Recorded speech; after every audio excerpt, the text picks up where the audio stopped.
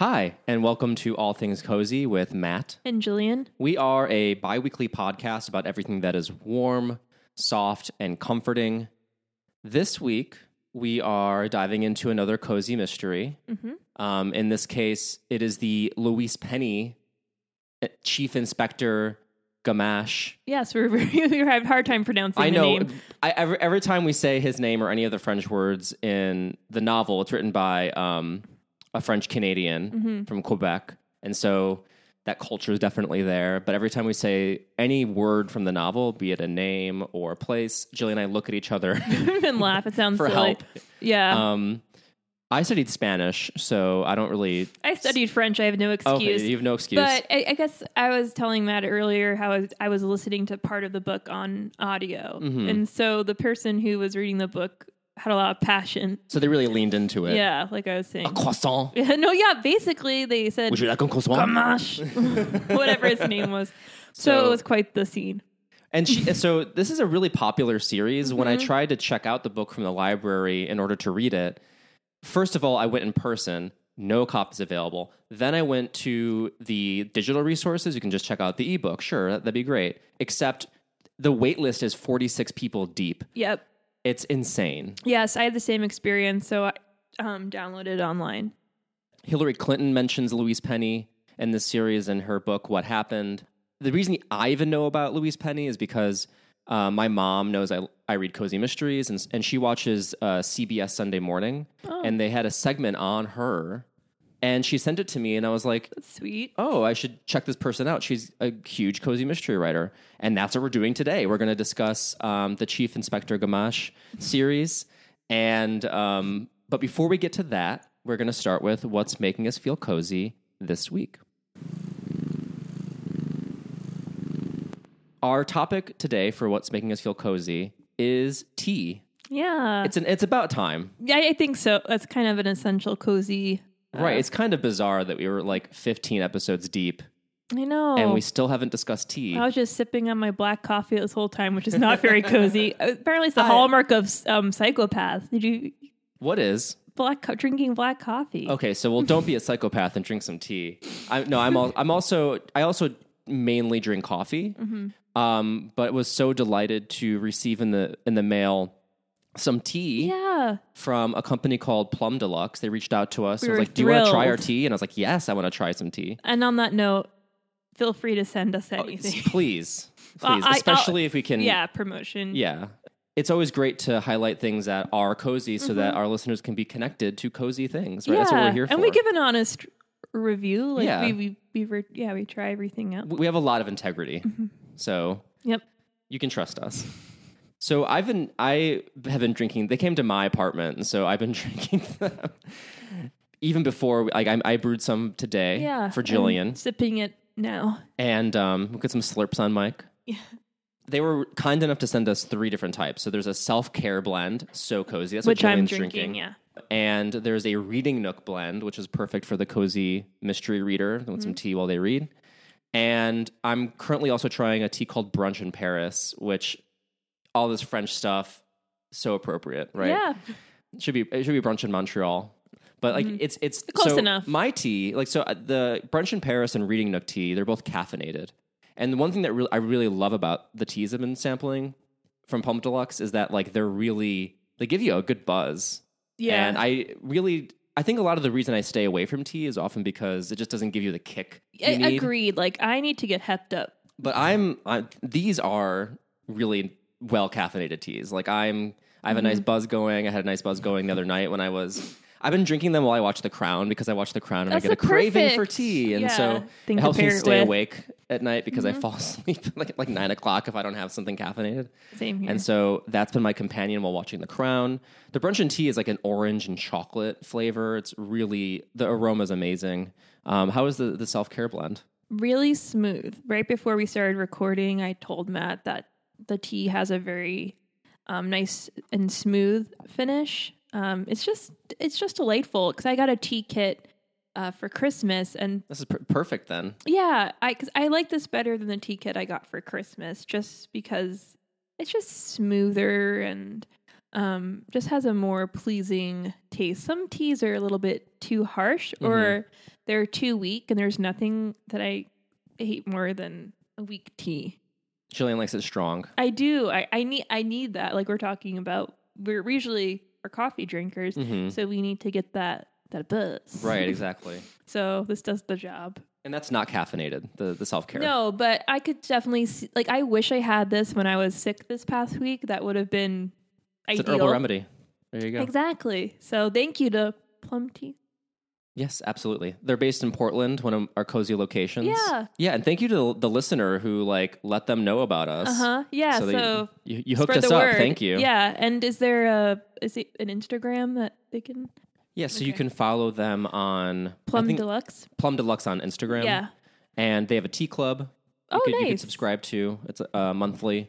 And I also want to shout out their Reading Nook blend genuinely because it was really good. It's like a rose, lavender, chamomile. Ooh, the blend. rose. I like rose. And what I really liked about it, it's caffeinated, so it got me going. Also, there's this chocolatey aroma to it. So every time I went in for a sip, I like a chocolatey tea, and they do that very well. Yeah, So and their Instagram feed's really beautiful. So check them out. Highly recommend. And we should do this regularly. We need to start reviewing teas and coffees. I think so too, just because it's such a big part of our cozy life. And we're always drinking something when we're recording. We're totally missing the whole warm beverage part of being cozy. I think it's part of being in LA. I don't think many people are ripping up teas in LA. No, we don't detox have tea. Yeah, and if they are, it's always like that. Yeah, tummy teas. Yeah, awesome. So thank you all. Thank you to our listener. Yes, thank you to Plum Deluxe. Really appreciate it. Which then brings us to our second segment, which is Cozy Locations.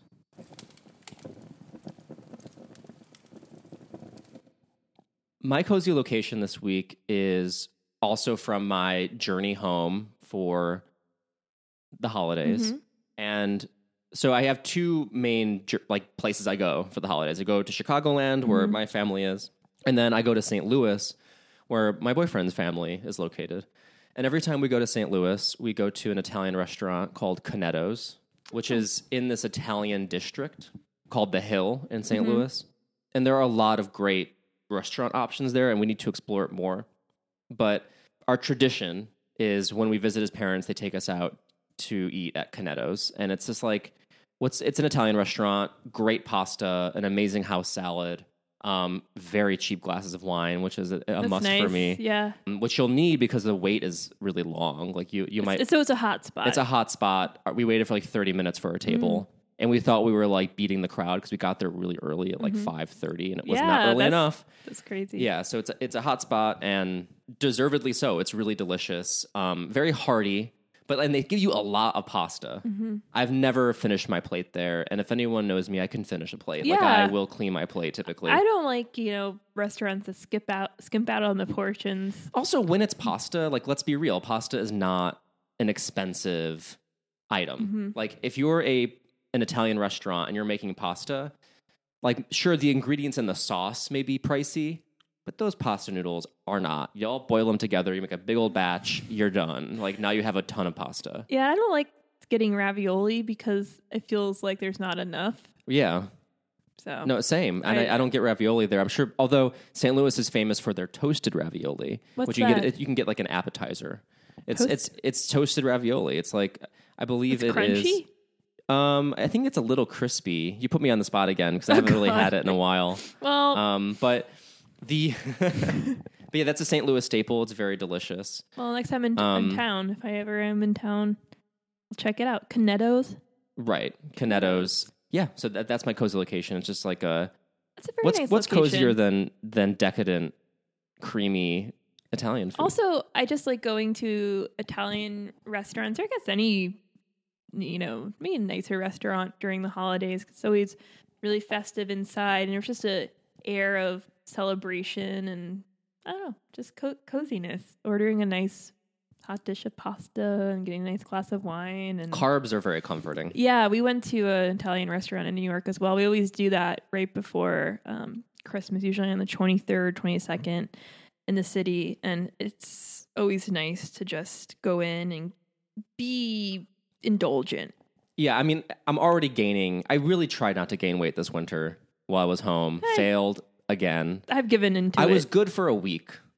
And then once the actual holidays kicked in, it all fell apart. And then it's like you just get the ball rolling and you have a couple of bad days of Christmas Eve, Christmas, and you're like, let's just finish the job and go be a total pig. I went, what's the phrase, high on the hog? Yeah. I was literally the hog. I was literally the hog. So, but moving on. What's your cozy location this week? It was actually a restaurant as well. Okay. So my mom and sisters and I always go into the city because we live on Long Island. Go into the city for the Christmas show. I mentioned it before. This year we didn't see the Radio City Christmas show. Did you make it? Did you find some bootleg tickets? No, and I think it was for the best because my sisters were working and I was working intermittently throughout the day. So I think it's just we got into the hotel and met up with my mom's friends for drinks and dinner. And went to an Italian restaurant, but that's not the cozy part that I was going to talk about. But it's just a little precursor to set the scene.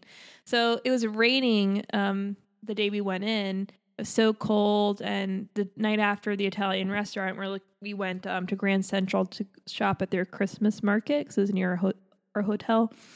And we're looking for a place to eat, and we're like trudging down the streets of New York, which is miserable when it's raining and it's so packed because of the holidays. People are so rude during the holiday season in that area. People in New York are rude? I've never heard that. Here's my hot take. And so my sisters were fighting as we were just trudging through the rain, and we came across this Irish pub called Muldoon's. Oh, okay. And all I can think about is that Muldoon is the name of the hunter in Jurassic Park.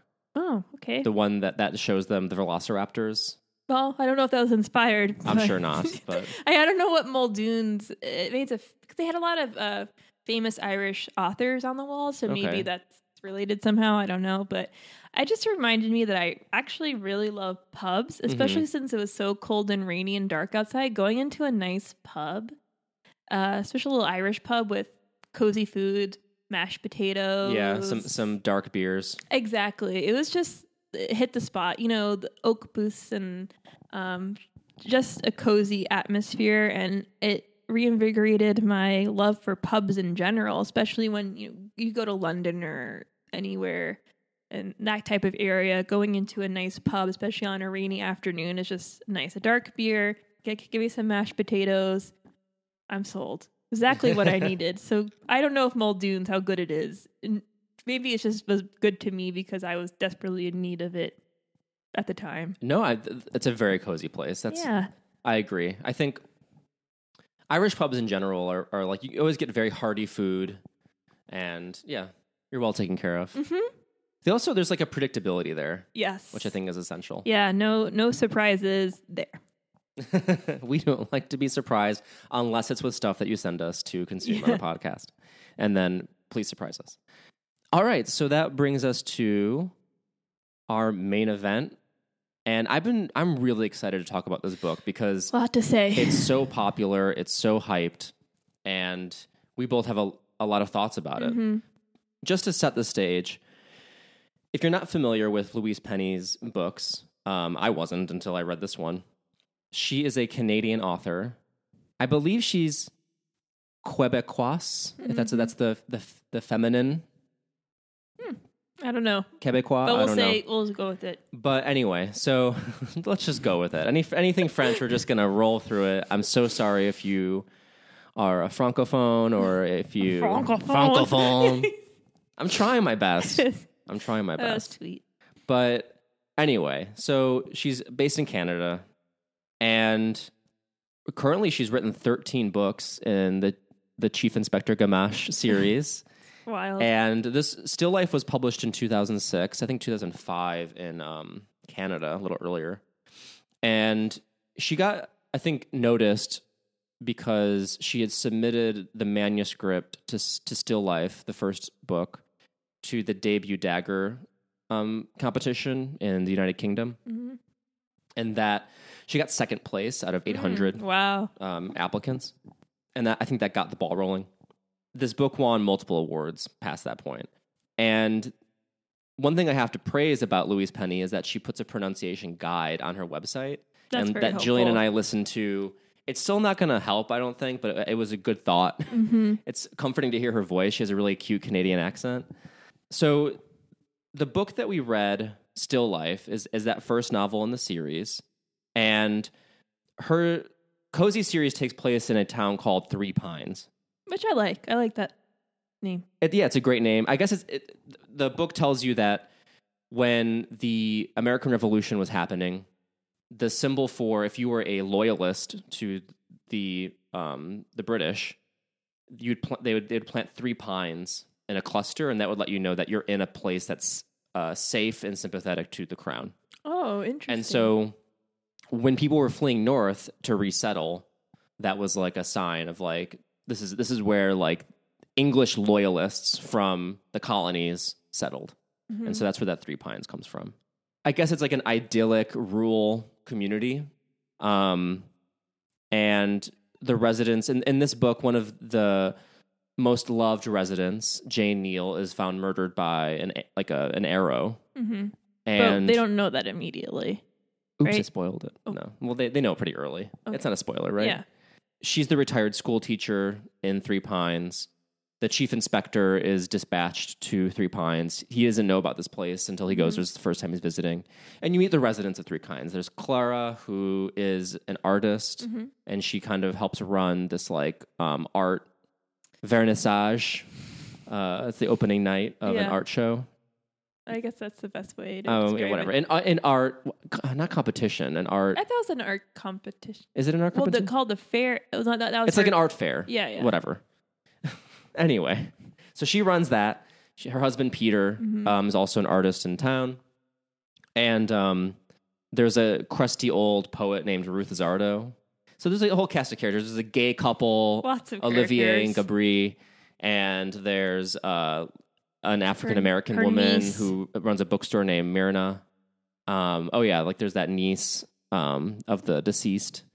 And so Gamache goes to Three Pines, finds that it's wonderful, sets up shop in the gay couple's bistro, and most of the like police meetings happen in the back room of this restaurant. Yeah. That was maybe the coziest setting I thought of the whole book. And you get some snippets of like the outdoors, like the snow, it's in the winter, and all that kind of stuff. It's a hunting community. So they're on their way to try to figure out who killed Jane Neal. Yeah. And really it's Gamache who's trying to uncover it, and also Clara, who is Jane Neal's best friend. So they're kind of working together. And just to finish setting the stage, there's a new assistant who's been put on the case named Agent Nickel, and she's being trained by Gamache, sort of unsuccessfully. So I'll start with what I liked, and then sure. Let's start with what we like. Yeah. So one thing I liked about this book, I really liked the character of Ruth Zardo, that grumpy poet. I've seen a lot of curmudgeons in my time reading cozies, so the character is stock. But I think the clever twist on her character is that not only is she mean and stubborn, but she's a poet. And I actually thought some of the strongest writing in the entire book were her poems. Yeah. And I really hope I'm not going to discover that like she's a real poet and that's why. But I want to give Louise Penny credit because like some of those poems are really good. I love the moth poem. Yeah, that was really beautiful. And then she's a huge, awful person. She's so mean to her friends. So that kind of dichotomy of this beautiful poet who's also just a terrible person to be around. That character was, I think, one of the more complex characters, even though she first appears to be a stock character. Yeah, I think that's what happens sometimes in writing. You invest so much in one character that everyone else isn't as well drawn. Yeah. Which I think wasn't the case for this, but we won't talk too much about that. We'll go into what we like first. Yes, we'll get to that. Jillian, what's something that you liked?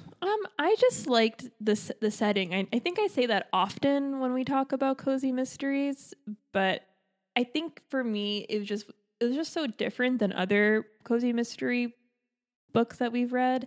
Well, I guess there was that one book that was in a completely unique place that we recently read. Do you remember? It wasn't a New England town. It was somewhere. Number One Ladies Detective Agency, the one that's exactly. So this was kind of like a similar thing. I know Montreal isn't that because it's supposed to take place in Montreal, right? Well, near, I think, in Quebec. Yeah, in that area. So I think for me that was a little bit different with all the French speckles of French.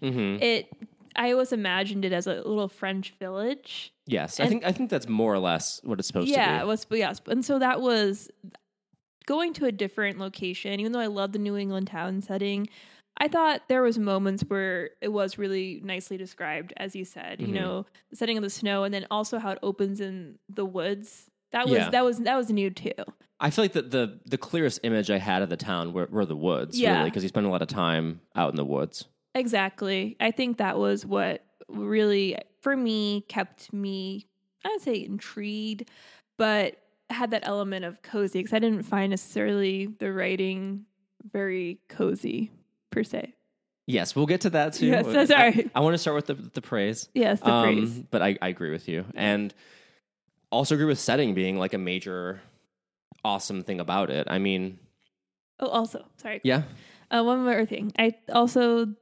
The fact that it had gay characters. Okay, you're stealing all of my things that I liked. Okay, sorry. No, I mean, I completely agree with you. It was just so different. No, I totally, yeah. So what Julian said, so the setting in general, I have nothing much to add to that except to say that I agree. But with the characters, absolutely. You have an African-American woman. You have a gay couple that features prominently. You have a lot of different age range things going on. And also a diversity of occupation. And I thought like one of the stronger things about this cozy was the representation of different types of people in the novel. I think a lot of cozies get stuck in a certain type of person. Yeah. And this felt like a very inclusive town. And I felt like, honestly, as a gay person reading, seeing myself represented in the book, it made me feel like, oh, Louise Penny is like paying attention to gay characters. Exactly. And from the get-go, from her very first novel, I have to give her credit for that because this was still back in 2006. I know that's only 11 years ago, but a lot's changed since then. Yeah, it was definitely has a lot of unique qualities that I think makes it stand out from other cozies. So I really like that she makes the effort to include a lot of different types of people into her book. And on the other hand, with that, so let's kind of transition into some things we didn't like so much about the book. Those gay characters are very flatly drawn. So I was like excited to see them, and I liked that they were included. But what they primarily do is sing "It's Raining Men," or they make a lot of innuendo-laden jokes. One of them is very emotional, and the other one I didn't get a good read on because the one character is like really emotional, and that's like the one of the gay couple, and I forget which one is which. But aside from that character, I didn't know what the other one's characteristic really was. They just were not drawn in a way that I could fully understand them as people. Really, they felt like placeholders. I think they're just a means to an end. They're just a vehicle for plot.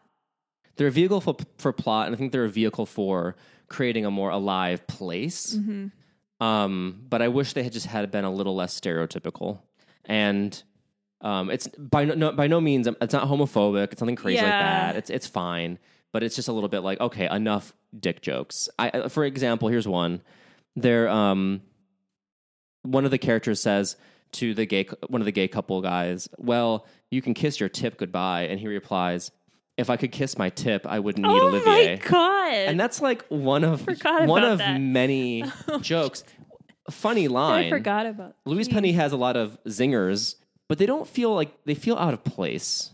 Yeah. And it feels like every time that these gay characters entered the scene, the kind of sassy tone that they got written with, it's like she fell into that voice.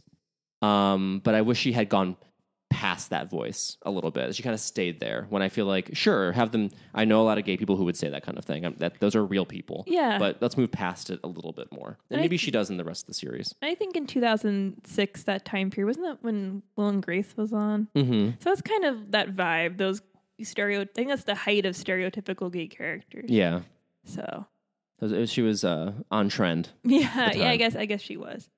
Going back to the setting too, in terms of I liked the setting in general. I think it's like an ideally cozy setting, but I just never had a good sense of geography. Mm-hmm. And I just wish I needed a map of the town because I was never quite sure. I wanted more detail. Like she would like mention like it was an old like Quebec style cottage. And it's like, give me more details than that because I'm not from there. I don't want to do a Google image search right now. Can you just describe the building to me? Yeah, I think that's where she lacks compared to other cozies we've read. Like, for example, the number one ladies detective agency. Yeah. That was very specific in describing South Africa, and that book spent a lot of time detailing setting and place.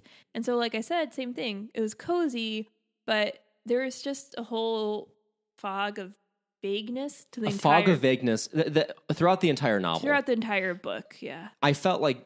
Julie and I were talking about this briefly earlier today, and I think we both felt like we were confused often, and at first we'd blame ourselves, like, are we not reading this correctly? There's a certain way that certain passages in this novel feel like they were written in a foreign language and then translated.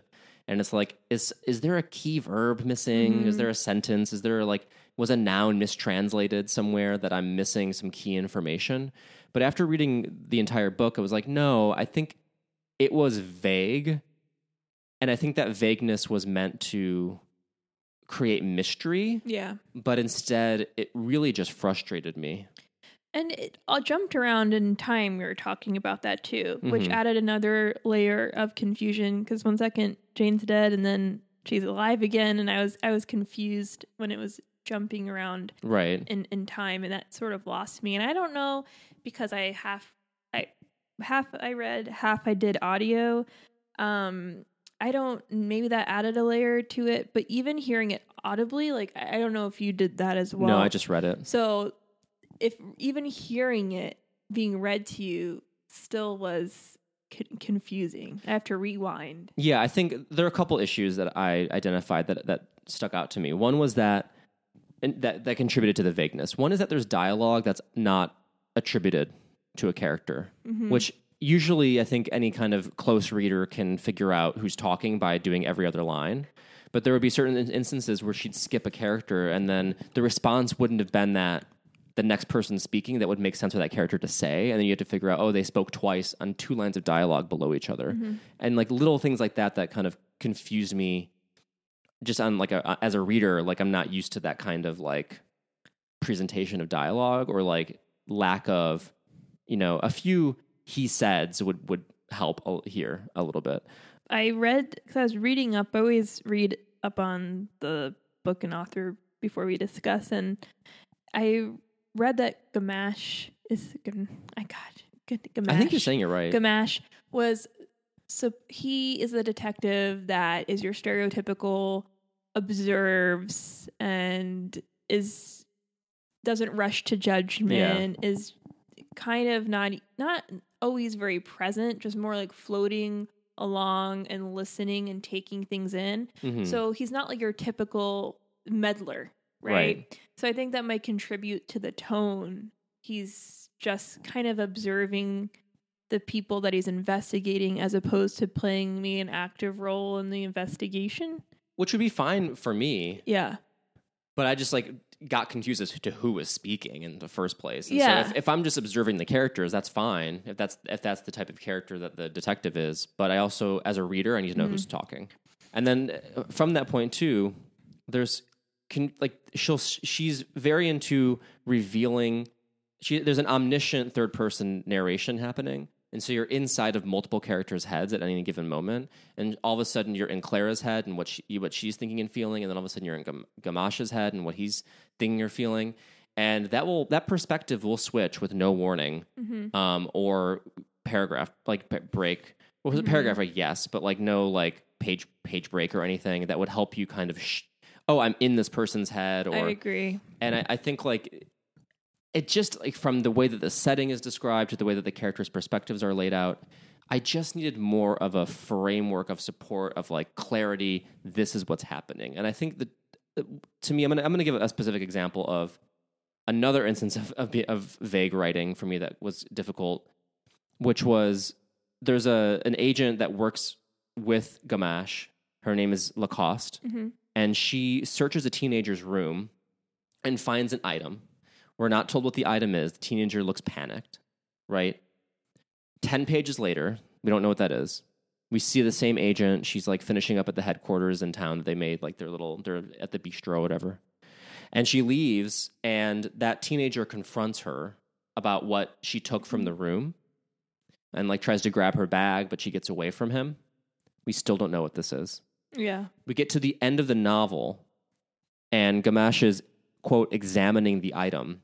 And this is what I'm talking about. I'm like, I reread these passages multiple times, at least 4 to 5 times.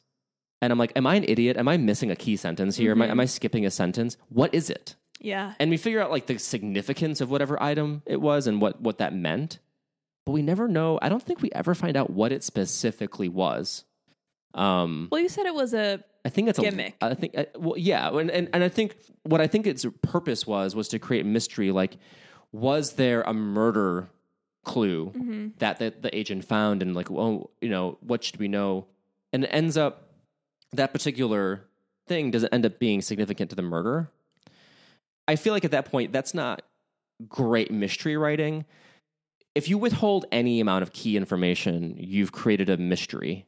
But there's a difference between mystery and confusion. Yeah, that's a very good point and distinction to me. And I should be wondering, oh, what is that? Like, or what is the significance of that clue, and who is responsible, and where does it fit into the investigation? That's a mystery. I know what it is, but I'm wondering, what does it mean? And confusion takes you out of the narrative. And confusion is, what is it? Because she just doesn't say what it is. And it's like, at that point, well, if you're not going to tell me what it is, and I can't play along, I'm just frustrated. Yeah. And so this is not a novel you can play along with, because information is always intentionally withheld by mystery writers. Like, that's their key strategy for stringing the mystery along. But when the characters are in a setting and they're picking items up, I don't like it when we're like, and we're not going to tell you what that agent picked up ever. Like, what? No, like, at least tell me the next chapter what it was. If you're going to do a cliffhanger at the end of the chapter, but like, I don't understand.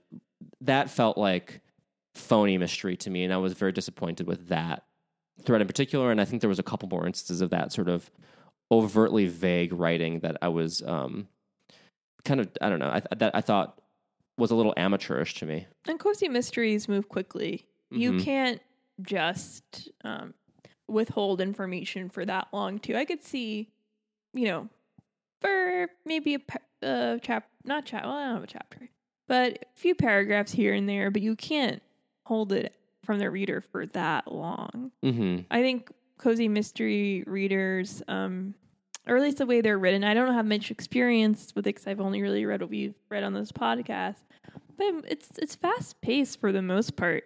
Events unfold quickly. Yeah, and I'm fine like with it being a different pace, like a languidly paced. If the writing is gripping enough, like, I don't care if it takes a while to get to the mystery. In fact, I often like cozy mysteries that sort of ignore the mystery for a while, just to focus on the cozy. Yeah, focus on the cozy elements of the town or the person's life.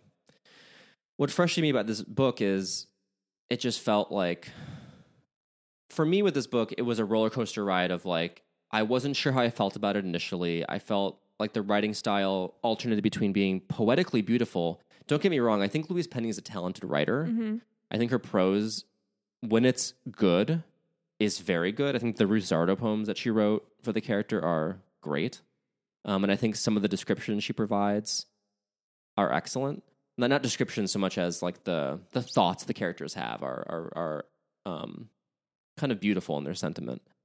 But ultimately, on the flip side, there's like a lack of clarity in the writing that just frustrated me. Yeah, because there were some sentences that struck me, like when they're going in Peter's head and describing his love for Clara. Or there's really some moments of writing that stood out to me where I took a moment and I paused and I said, "Oh, that's a really beautiful line," what have you. But I spent 95% of the rest of the book trying to figure out what the heck was going on. Right. Or even like in small character moments, like I remember Peter being mad at Clara because she did this thing and he wasn't told about it. It's like, why are you... That seems like a really weird thing to be mad about. And some of the characters just they would react in ways that didn't feel supported by the writing. Mm-hmm. It's like, why are you mad? That doesn't seem like a big deal. Like, if it's a big deal, help me understand why it's a big deal to the character. Yeah, and I guess it's important to maybe consider that, like you said, this is the first book in the series. Yeah. So I'm sure she's improved on it since then, and I would love to read another book of hers. Yeah, I would like to know, listeners, if you are a reader of Louise Penny, and I'm sure there are many of you because she's an incredibly popular author, what book should we read that... Because I'm going to hazard a guess and say that most people did not start with Still Life, that people went back to read Still Life after being introduced to the novel through one of the more recent books, or the series, rather. So I'm very curious, like, what's a better book to start at that gives us a better idea of, like, what the series really is versus this kind of prequel? Because I wonder if it reads like... I remember when I was in high school, I was all about the Hannibal Lecter books, so like Red Dragon, Hannibal, Silence of the Lambs. And Silence of the Lambs was good.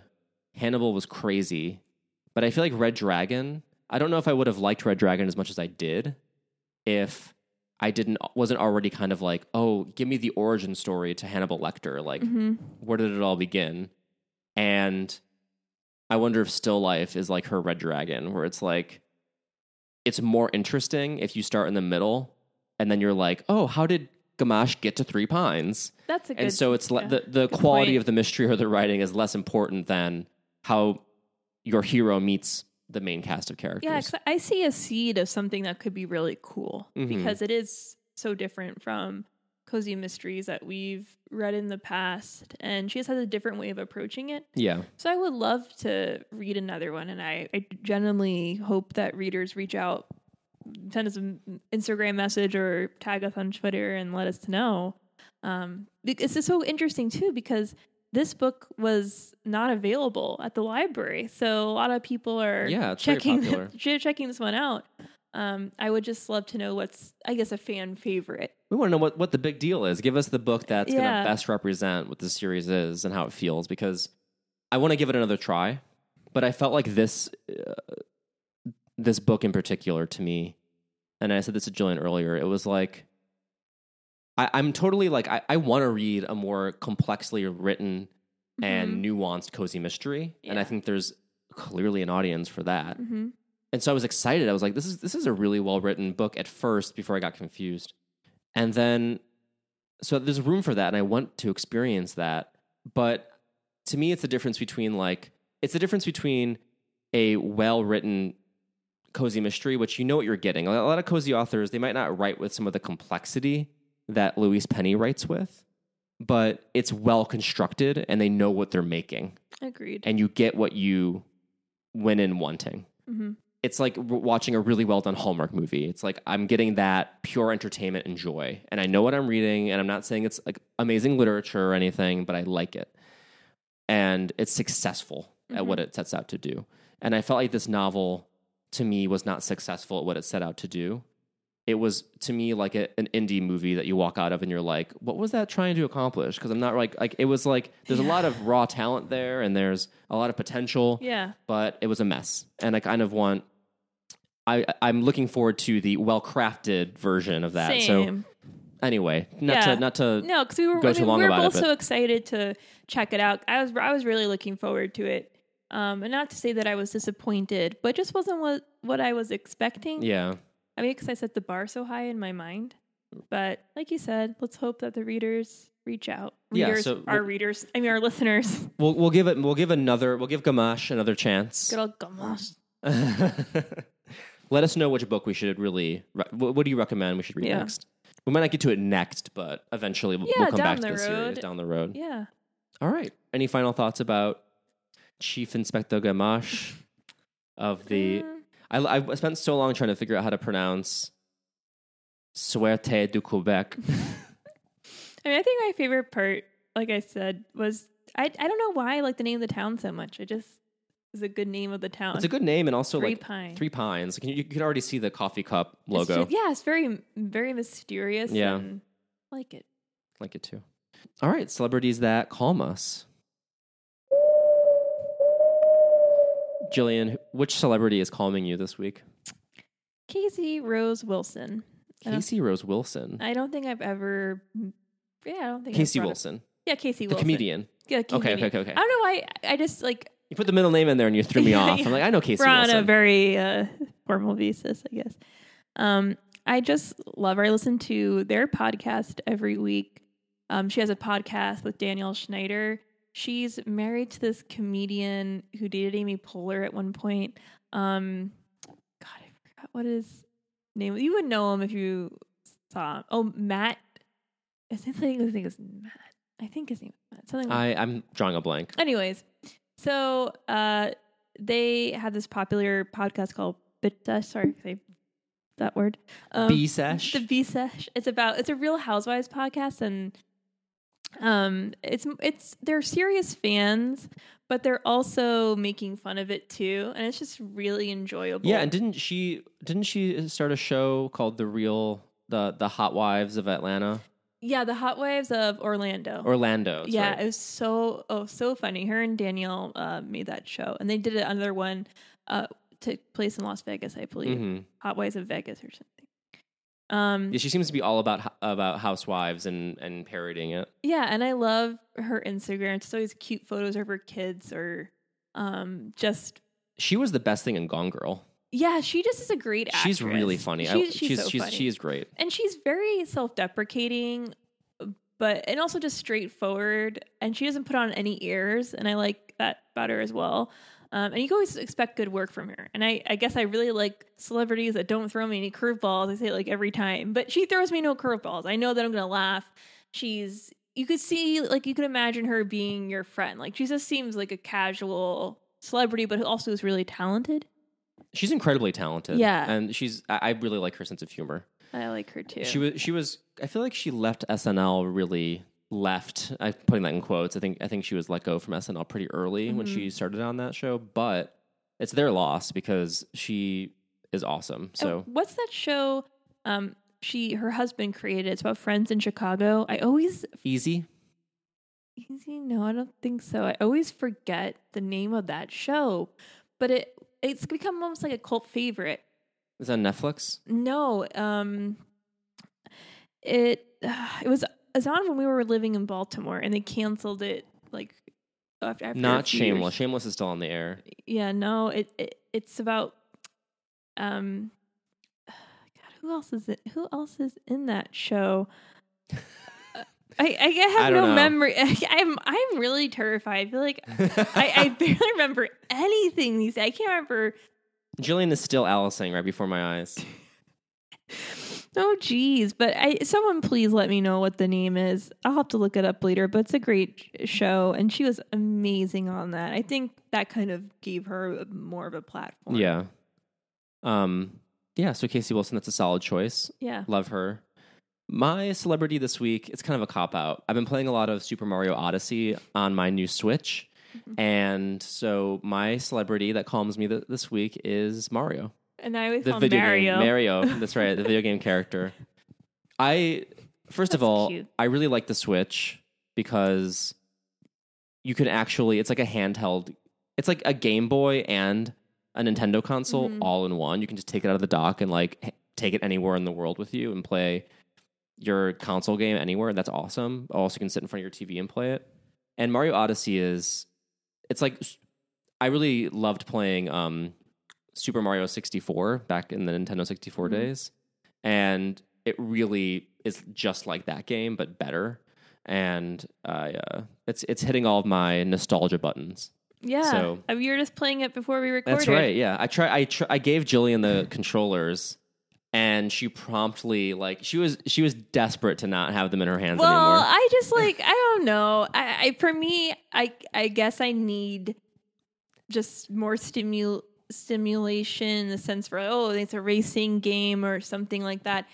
So it's too boring for Jillian. Oh no, I get fed up when I don't know what my point is, and so I didn't know what I was supposed to be doing. I like that. Well, the whole thing about the Mario levels in this game and in most of the 3D Mario games is you are open to exploring the land around you, and you kind of find puzzles. Yeah, that's But I think if you started playing from the beginning, you'd like it. Yeah, I'll give it another go. But I just enjoy watching you play it because you just seem to be in your element. You seem so genuinely happy. It's just such a nice. What did I look like? Was I smiling like broadly like while I was playing it? No, you just seemed like it is such a nice scene. Seeing you thoroughly enjoying an activity. Not that you don't enjoy activities in general, but it just seemed like you're really having a good time. Okay. Yes, I enjoy playing video games. I like to watch other people have good time. Okay. All right, Jillian. Jillian's a voyeur in that way. I guess I am. I'm a gamache. You're gamache, that's right. Just observing. Which brings us to the candle review. What do we think of this candle? Well, full disclosure, I bought it from Lassen's at grocery store. There are little votives that have different themes. So maybe it's romance, it's money. This one's ambiance. It's a little yellow thing supposed to create a vibe of ambiance, obviously. And it's fine, you know. I just like that it's just easy to pick up at the grocery store, and it's supposed to have some spiritual essence to it. And it's a bright little smell, I suppose. Yeah, it's clean. It's like a lemony. Yeah, and we were talking about earlier in our last recording, we don't necessarily like citrusy or clean scents. I love dirty scents. Much better. Yeah. So I guess I'll give it a half wick because it's not deserving of a full wick, but it's not a no wicker. Yeah, I'll give it a half a wick too. So one wick. One flick wick. Wick flick. Okay. It's yeah. One flick. It's inoffensive, but not very special. It's just maybe it'll create a vibe of ambiance. Yeah, there you go. My spirit does feel cleansed. Yeah, I'm just more for the spirit of it. Yeah. All right. Wait, who made that again? The candle? I don't know who specifically, but it was at Lassen's. It's a Lassen's Probably candle. some Echo Park person in the Intuition House. God knows. Well, it's not that special, so don't worry about getting it. Yeah. All right. Well, thank you for listening. Jillian, where can people find us? All Things Cozy podcast on Instagram as well as Facebook. Please like us on Facebook. I know it's not a forum for everyone, the preferred forum, but we're needing some love there. Yeah. Thank you for everyone who contributes to the podcast group. I've been a little bit not as active in there, and this new year is my goal to really foster that into a bustling community. It was one of my resolutions, yeah. So I hope to, and everyone's so wonderful in that group. I love everyone in there. I feel like I consider them my friends. Absolutely. Well, friends, give us a review on iTunes. Find us on Instagram, Facebook, and as always, send us free stuff. Send us free stuff and stay cozy. Okay, bye-bye.